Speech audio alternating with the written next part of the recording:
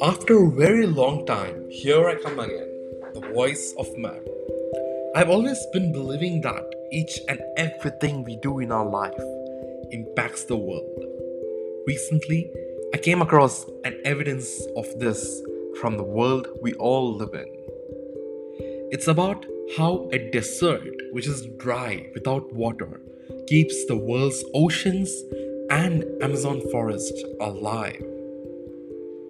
Iron is a vital trace element. Without it, mammals cannot make hemoglobin to transport oxygen around the bloodstream, and plants cannot make chlorophyll to photosynthesize tissue from air and sunlight. The deep oceans have everything needed for plant growth: sunlight, carbon, nitrogen, and water, but they don't have iron. That is one reason why deep oceans tend to be blue while nutrient rich coastal waters are green. Because ocean phytoplankton, a microscopic plant sustaining marine food web, cannot get enough iron, there is a limit to carbon dioxide they can absorb from the atmosphere. So, iron is an element in the global carbon cycle. Somewhere between 71 to 87% of iron was delivered by dust storms from Sahara Desert.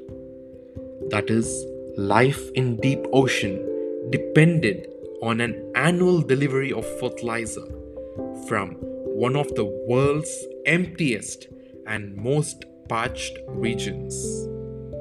It's found that wind blown dust could transport microbes from West Africa all the way to the Caribbean. An estimated 50 million tons of Saharan dust is blown across the Atlantic to the Amazon every year, which keeps its rainforest alive.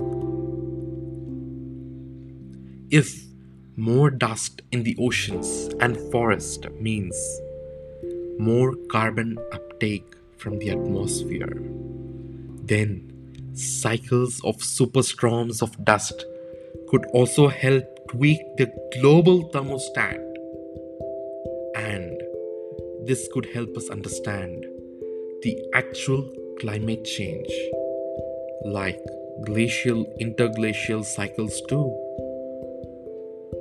Everything that starts does come to an end, and this end will lead to a new start. If it has not ended, then maybe it has lost its way, and this is where things get complicated. Keep thinking, reflecting, and I'll be back soon. Stay positive. Ta-da! Cheers! Ding!